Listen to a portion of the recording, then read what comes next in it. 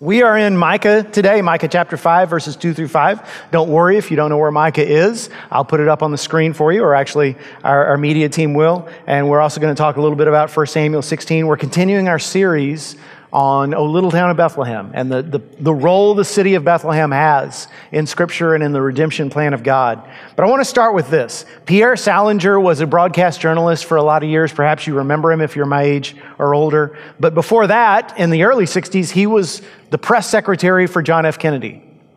And as such, one day he and the president and all the entourage were flying on Air Force One, and they hit some bad turbulence, and it shook them up pretty good.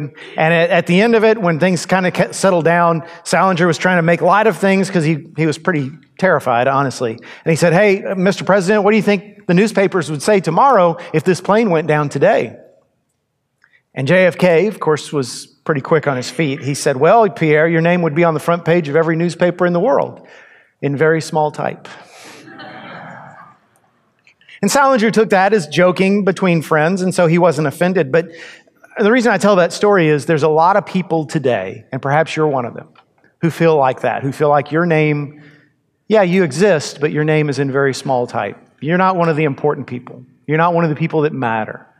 And maybe that's because of some mistakes you've made in the past. Maybe it's because of things that aren't really under your control, the way you look, or the family you were born into, or the way the world judges you in spite of who you actually are.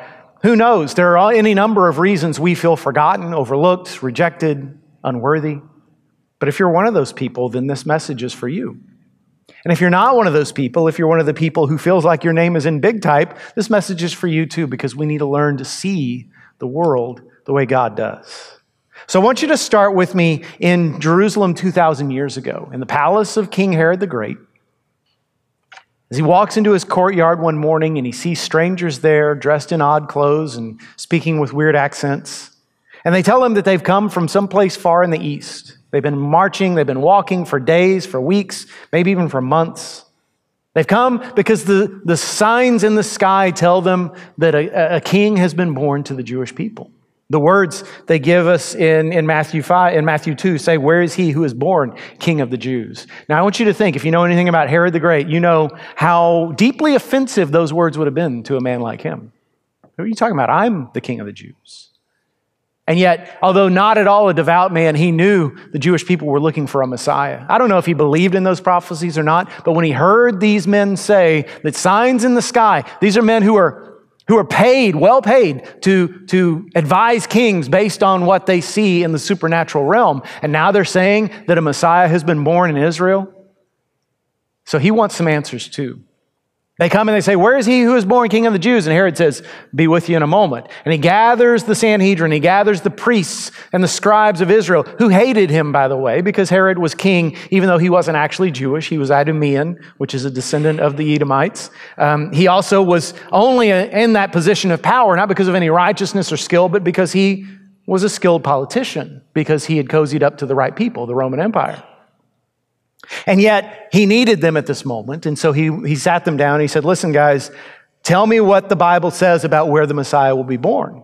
And in response, the scribes and the priests quote for him the passage we're about to read, Micah 5, verses 2 through 5. "But you, O Bethlehem Ephrathah, who are too little to be among the clans of Judah, from you shall come forth for me one who is to be ruler in Israel, whose coming forth is from of old, from ancient days. Therefore he shall give them up until the time when she who is in labor has given birth. Then the rest of his brothers shall return to the people of Israel. And he shall stand and shepherd his flock in the strength of the Lord, in the majesty of the name of the Lord his God. And they shall dwell secure, for now he shall be great to the ends of the earth, and he shall be their peace." And I'm sure Herod must have grumbled to himself when he went back in front of those magi from the east and thought to himself, "Why, God, why, if you're really there, why Bethlehem of all places? Why Bethlehem?" Think about the prophecy that's written for us there in Micah. Notice that he says that this one who is coming is from of old, from ancient days. Now that's very technical, biblical type language that means this is no ordinary human who's being born. Now, I'm not saying Micah knew everything there was to know about the Messiah. I don't think any human, not even the prophets, understood what Jesus was coming to do in total. But Micah understood, because God had revealed it to him, that this would not just be an ordinary birth, this would not be an ordinary child. He was someone who had always existed. As John says, the Word made flesh. The Word that created the world now became part of this world. Notice it also says in verse 4 that he will stand and shepherd his flock. And Jesus in John 10 said, I am the good shepherd. I lay down my life for the sheep. And then in the last sentence in verse 5, and he shall be their peace. Isaiah called him in Isaiah 9, the Prince of Peace, who came to bring peace to our lives. But the main thing I want you to see from this prophecy is the very first sentence. There's a phrase that says that Bethlehem is too little to be among the clans of Judah. Now, the word that Micah uses is a Hebrew word that's pronounced Tsair, T-S-A-I-R. And it doesn't mean small in terms of size or population, but small in terms of significance. If he was talking about a town today, he might say, they don't even have a Dairy Queen there. You know, there's nothing significant about it. You would go through that town, you wouldn't even know you'd been through the town. You'd get on the other side and think, well, when are we going to get to Bethlehem? Oh, it's back there. It's an insignificant town, at least in the eyes of humans. Think about Joseph, 700 years after Micah's prophecy, this poor carpenter from Nazareth, and he's got this big problem on his hands because, you know, the pompous windbag of a Caesar has said, you've got to go to your hometown and register. Right when his wife is pregnant and close to giving birth, and she has to go too because she's also part of the family of David. And when he's there in that city that's swollen far past its capacity to hold human beings, that's when her labor pains begin. And again, Joseph must have thought, Lord, of all the places, why Bethlehem? You know, the Bible doesn't actually say why God chose Bethlehem for the birth of his only son. But I've got a couple of theories because there are a couple of aspects of God's character that Bethlehem sort of highlights. And that's what I want to show you today. And then I want to see three things that means for us. So 2 points, then 3 points. Now you know where I'm going? Okay, number one, I believe God chose Bethlehem because he is a God of grace. Grace means that God chooses freely. He doesn't choose on the basis of merit. He chooses on the basis of his own righteousness, his own love, his own mercy. Grace means it's a free gift. It means that God is the God of the runt. He's the one who chooses the one no one else would choose. We have certain standards. When you were a little kid on the playground and they were choosing up sides for kickball or dodgeball or football or whatever, didn't you hate when you were the last one picked? Now, I know maybe some of you were big and athletic and that never happened to you, but it happened to you in some other area of life, didn't it? Maybe the girl you asked to prom said no, and then the second girl said no, and the third girl. Not that I would know anything about this, but it's got to feel bad. We've all experienced that sense of rejection. You apply for that job. It's your dream job, only to hear, you know, you're not really qualified for this. We're looking for someone who is completely different than you. In fact, you're the virtual opposite of the candidate we're looking for. Well, that's got to hurt. Again, not that I would know anything about that. Of course I would. God chooses differently than we do. If you were with us 2 weeks ago, we started the series by looking at the first 3 times the town of Bethlehem is mentioned in Scripture. There's when Rachel gave birth on the road to Bethel. On the road, she gives birth to Benjamin, and her labor pains are so severe, she dies in childbirth, and she's buried in Bethlehem. Then we read about a story in Judges 19 about a woman who was born in Bethlehem whose horrific murder, horrific crimes against her became the flashpoint for Israel realizing we've strayed so far from God. Look how chaotic our society's become because we're doing things our own way instead of the Lord's way. And then the third story was of Ruth and Naomi. Naomi, a native of Bethlehem, who comes back after years in a foreign land and says, I went away full, God has brought me back empty. She's lost everything. And yet by the end of the story, we see that it's a story of redemption, that God brings Boaz into the life of Ruth, and through Boaz redeems that family. And through Ruth and Boaz, there's the line of redemption that leads through David and all the way to Jesus Christ. So Bethlehem shows us that this world is a dark and ugly world, and yet God brings light and beauty into it. This world is full of tragedy and sorrow, and yet God can redeem all of that if we'll let him. This world is full of chaos, and yet God brings peace to our chaos if we'll let him. God's a God of grace. And it's part of a pattern in Scripture. I don't know if you've noticed this, but if not, this year as you read the Bible, I want you to notice how often God chooses the last one you'd expect. It starts in the book of Genesis, where God consistently chooses the second born, the younger sibling instead of the older, whereas the world always chose the older sibling. You get to Moses. Moses is not the first man you'd pick to be a liberator of his people. He was 80 years old and he had a murder rap. He had a problem with his temper. He'd been wandering in the desert. He chose Gideon when he needed a general to lead an unexpected victory, 300 warriors with no weapons against tens of thousands of heavily armed warriors. Who does he choose? A guy who says, I'm a coward, Lord. I'm the least of all my tribe, and my tribe is the weakest in Israel. Samson had self-control issues and bad taste in women. And yet God chose him. Jacob's name means I'm a deceiver. He was a con man. Joseph came from the most dysfunctional family you will ever see. Deborah, well, who's going to follow a woman into battle? Who's going to let a woman lead a nation? And yet God chose her. Josiah was way too young. Abraham was way too old. Elijah was just too weird. And yet God used them all. And that's just the Old Testament. That's just a few of the stories. When you get to the New Testament, you see Jesus continually bypass the powerful, the respected, the people with clout, the people with wealth, not because he didn't love them, but because they didn't want him.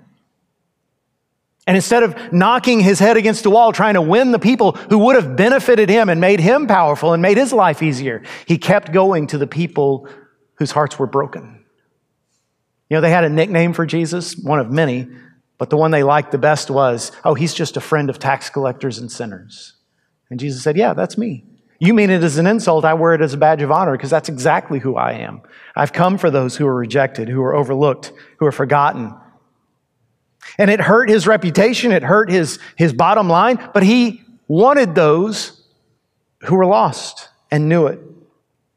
Think about the people he chose as his disciples, his 12 closest followers, the men who would lead the most important movement in human history after Jesus ascended into heaven. I know we have this high thinking, this high reputation, this high ideals of the apostles. We name churches and schools and cities after them. But when you read the scriptures, Jesus chose 12 guys who you and I wouldn't hire to run a Waffle House. They just didn't have it until the Holy Spirit came and changed them. And listen to the stuff Jesus said. The meek shall inherit the earth. The first shall be last. The last shall be first. If you want to be great, you've got to be the slave of all. Who says that? I mean, that's not the way this world works. That's not how you get elected. That's not how you become CEO. That's not how you get your face on the cover of Forbes or People magazine or Sports Illustrated or Entertainment Weekly. Jesus said, you have to be last to be first. That's the way my world works. That's the way my kingdom works. Why does God work this way? Why does he choose the least, the small, the overlooked, the rejected? Because grace is who he is. Those who think God would sure be lucky to have me on his team, those who think, well, of course God loves me, who wouldn't? They're already unqualified. But those who say, I've got nothing to offer, I can't believe God could love someone like me, that's a candidate for sainthood right there. See, in God's eyes, insignificance is a strength. His power is made perfect in our weakness. There's a second reason I think God chose the city of Bethlehem. And that's because he is all about displaying his glory and his power. And he does that best through people who the world disregards. When I was 16 years old, 1986, the NBA held their first slam dunk competition. I know that's a regular thing now, but 1986 was the first year. And I can remember being a teenager and being in high school, and me and all my buddies were talking about it. We couldn't wait to see, okay, who's going to win? Is it going to be Dr. J? I mean, he can take off from the free throw line and dunk. I mean, Dominique Wilkins, he's the human highlight film. Michael Jordan is the greatest of all time. None of those guys won. In fact, I doubt any of you know who won, but if you do, keep it to yourself because I want to impress others and not you. So the guy who won was a guy named Spud Webb. This is the guy's actual name, Spud Webb. He's from Midland, Texas. Spud Webb won because he's 5'6" tall. See, it's impressive when somebody who's 6'8" dunks a basketball. But when somebody who's 5'6", just for illustration, that's shorter than me, at least last time I measured. When somebody that size bounces a ball off the floor, off the backboard, jumps up, catches it in the air, and dunks with two hands, your jaw drops. And you say, okay, 10, he wins. See, that's why God uses people who are unlikely, because when that happens, we don't just say, oh, well, it happened because he's tall. It happened because he's fast. It happened because she's beautiful. It happened because she's intelligent. No, we say, it happened because it's God. There's no other explanation. God shows his power and glory.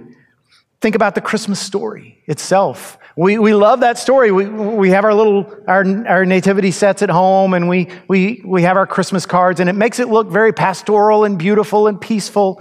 But in reality, Jesus was born in poverty and squalor. It was a disgraceful way to be born. None of us would choose for our kids to be born in that way.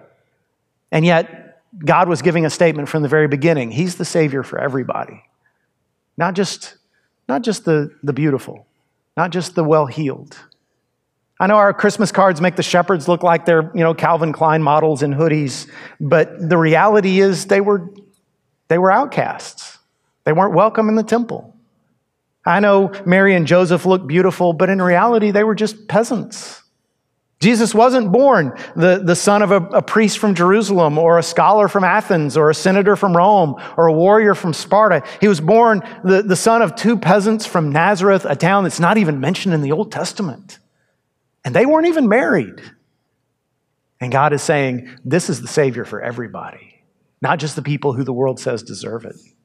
And think about how he died.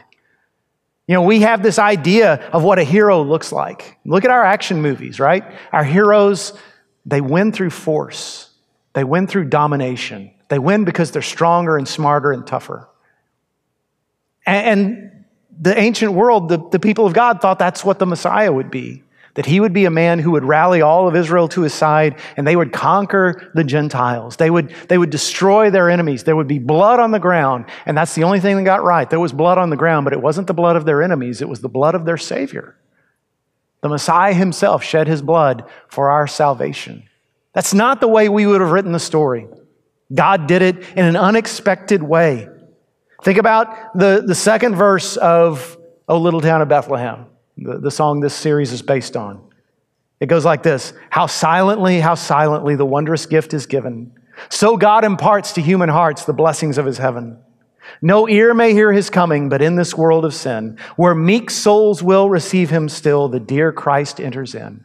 God works quietly. He works in ways we don't expect. If you ever are in a church where the pastor acts like he knows everything there is to know about God, find another church. If you've got any Christian friends who act like they've got God in a box and they can always anticipate what he's going to do, that ain't God they're talking about. God always surprises us. He works unexpectedly because he wants us to know it's him and not us. So what does this mean for us? 3 things. First of all, we should never underestimate people. So here's another event that happened in Bethlehem. One day, Samuel, the leader of Israel at the time, the spiritual leader, he had already crowned a new king named Saul. Saul was what you would pick out for a king.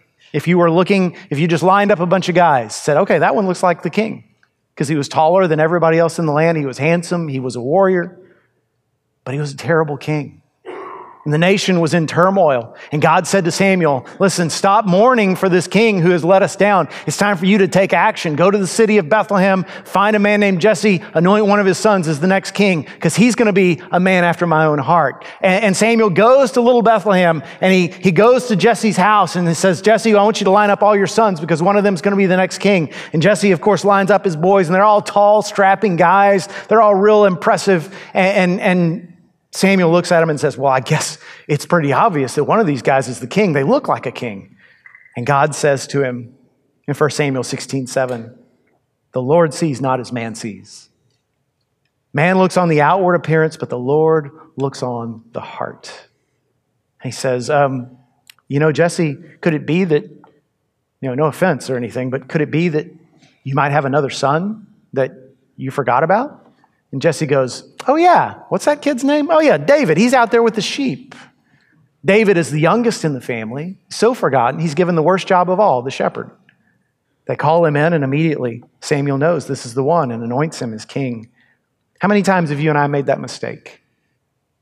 We've judged somebody based on how they look, based on some aspect of their personality that we just don't like, based on the color of their skin, based on the language they speak, based on a mistake they've made or a way they've offended us in the past. We've got all kinds of reasons we put people in little categories and leave them there. I want you to do me a favor. Actually, do yourself a favor. In obedience to God, I want you to do this. I really do. Go home today and for the next several days and just say, Lord, show me where I have overlooked, ignored, or misjudged somebody. Because we've all done it. There are people in our lives that God brought into our lives so we could be a transforming influence on them, but we've written them off. We're missing an opportunity. Ask God to show you. Help me to see these people through your eyes. If they've hurt me, help me to forgive them. If they've offended me, help them to see that I've offended others too. But ask God to show you, who have I ignored? Who have I misjudged? Who have I condemned? And help me to see them through your eyes. Don't underestimate people. Number 2, we should never underestimate his love for us. I know how it is. I know most of you are like me. You look in the mirror and you immediately see things you'd like to change. You look at the course of your life and you see mistakes you'd like to rectify. And yet, I want you to think about this. There's only one person in the universe whose opinion really counts. And that person thinks so much of you that he crossed time and space and took on human flesh in order to lay down his life for your sake. As Jesus was dying on the cross, he was becoming sin so that you might become God's righteousness. He was taking your place because that's how important you are. Hebrews 12:2 says that Jesus died, for the joy that was set before him. We sing joy to the world, the Lord has come. You know what brought Jesus joy? It was the thought of you being redeemed. That was enough joy that he was willing to go through hell on earth. That's how important you are. He would rather die for you than live without you. That is what you mean. So it doesn't matter what you think of yourself or what mistakes you've made or what the world says about you or how many times you've been rejected. You are worth everything to him. So don't underestimate his love for you. And by the way, if you don't know that in a personal way, I'm sure if you've ever been in a church, you've heard that message before. But if that hasn't become the guiding reality of your life, where when someone asks you, who are you? You don't say, I'm a son or a daughter, I'm a husband or wife, I'm a roommate, I'm a Republican, Democrat, whatever. You say, I'm redeemed by the blood of Jesus Christ. I'm a child of God. If that hasn't happened to you, if you haven't been transformed by him, that can happen today. And the greatest Christmas present you could ever receive is saying, in Christmas 2022, I became a new person. And Christ redeemed me. And I would love to see that happen. You're going to have an opportunity in just a moment. Number 3, we should never underestimate people or God's love for us, but we should also never underestimate his ability to use us for good. We've all got things against us. Some of you would say, I don't know the Bible as well as I should. God can't use me. Some of you would say, I've got things in my personal life that I keep hidden from my church family. If you knew about this stuff, you would reject me outright. Some of you would say, I've failed so many times, I'm just a world-class loser. And yet God says, perfect. Yeah, I'll take you. That's exactly the kind of person I want to use. And he can. Can I just say something real quick? I kind of alluded this at the beginning. I'm sorry to say this. I hate to say this, but for a lot of people, unfortunately, a lot of people feel like they're unworthy because of something that was done or said to them by religious people. And if you're one of those people who were mistreated, who were looked down upon, who were made to feel unworthy by religious people, and you're here today, I'm in awe of your courage just to come. But I want to say something. The way God's people act does not change who God is. Because one of the things you may not have realized is if you're looking for a place where there are no sinners, a church is the last place you want to go. Churches are full of sinners. And we're going to let you down sometimes. But he never will. Don't underestimate God's ability to use you. And yes, some of you would say, yeah, but I've made terrible mistakes. Yeah, but my family's a mess. Yeah, but I'm still addicted. I'm still got problems. That's okay. God takes you where you are, and he doesn't leave you there. So come to him and say, I want to be yours. Ephesians 2:10 is my favorite verse in the Bible. For you are God's masterpiece, his workmanship, created in Christ Jesus for good works that he declared, that he prepared ahead of time for you to do. Before you were ever born, God had in mind what he wanted you to accomplish. And he's been working on you ever since the day you were redeemed to make you the person, the exact right person, to reach that guy who's hurting, to help that woman who's in a bad spot, to help that family, to make a difference.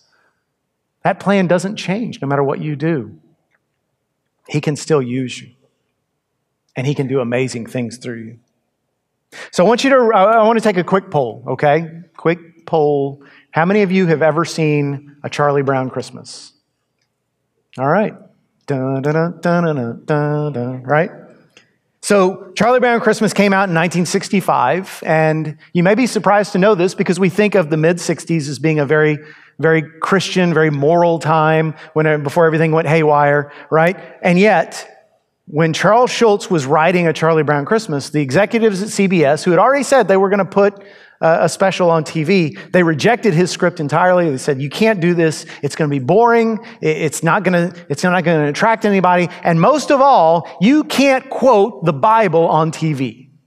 Because the key point in the whole presentation is when Linus stands up and quotes Luke 2 from the King James Version. They said, you can't do that. People will be offended. And Charles Schulz said, take it or leave it. This is what I'm going to do. So they put it on the air. Over 50% of Americans watched it the first year. That's never happened. That won't happen ever again in TV history. To this day, it's considered a Christmas classic. Some of you may remember this, but a few years ago when Apple TV was getting off the ground and they bought the rights to Charlie Brown Christmas from CBS, there was such an uproar among American people because suddenly that show wasn't going to be available on free TV anymore. That Apple, who basically does what they want, for once capitulated and said, okay, we can't handle this bad PR. We're going to go ahead and put it on free TV again. Now, why? Why is this so beloved? Because I got to be honest with you, several years ago when my kids were still small, I sat down with them and I watched Charlie Brown Christmas, and it was the first time since I was a little kid that I'd seen it. And you know what? I see the point the executives were making. It is really kind of slow. It is a little boring. I was used to my kids' cartoons with, the flashy graphics and the high quality animation and the sarcastic humor. And it had none of those things. And I thought, how is this such a beloved show? And yet, in a way, that's a good illustration for the things of God. Because God's things, his plans, if he were to sit down with us and say, okay, here's what I'm going to do, we'd say every time, Lord, that's not going to work. And yet every time it works. God's plans are not our plans. His ways shouldn't work, but they do. The people he chooses shouldn't be powerful, but they change the world. My question for you, and this is where I end, is are you one of those people? Not asking you to stand up and act like Superman or Wonder Woman and say, yes, I'm changing the world. That's not what I want you to say. But what I want to ask is, are you a person who says, Lord, I believe that you can change the world through me, and I'm willing to do whatever you've commanded me to do?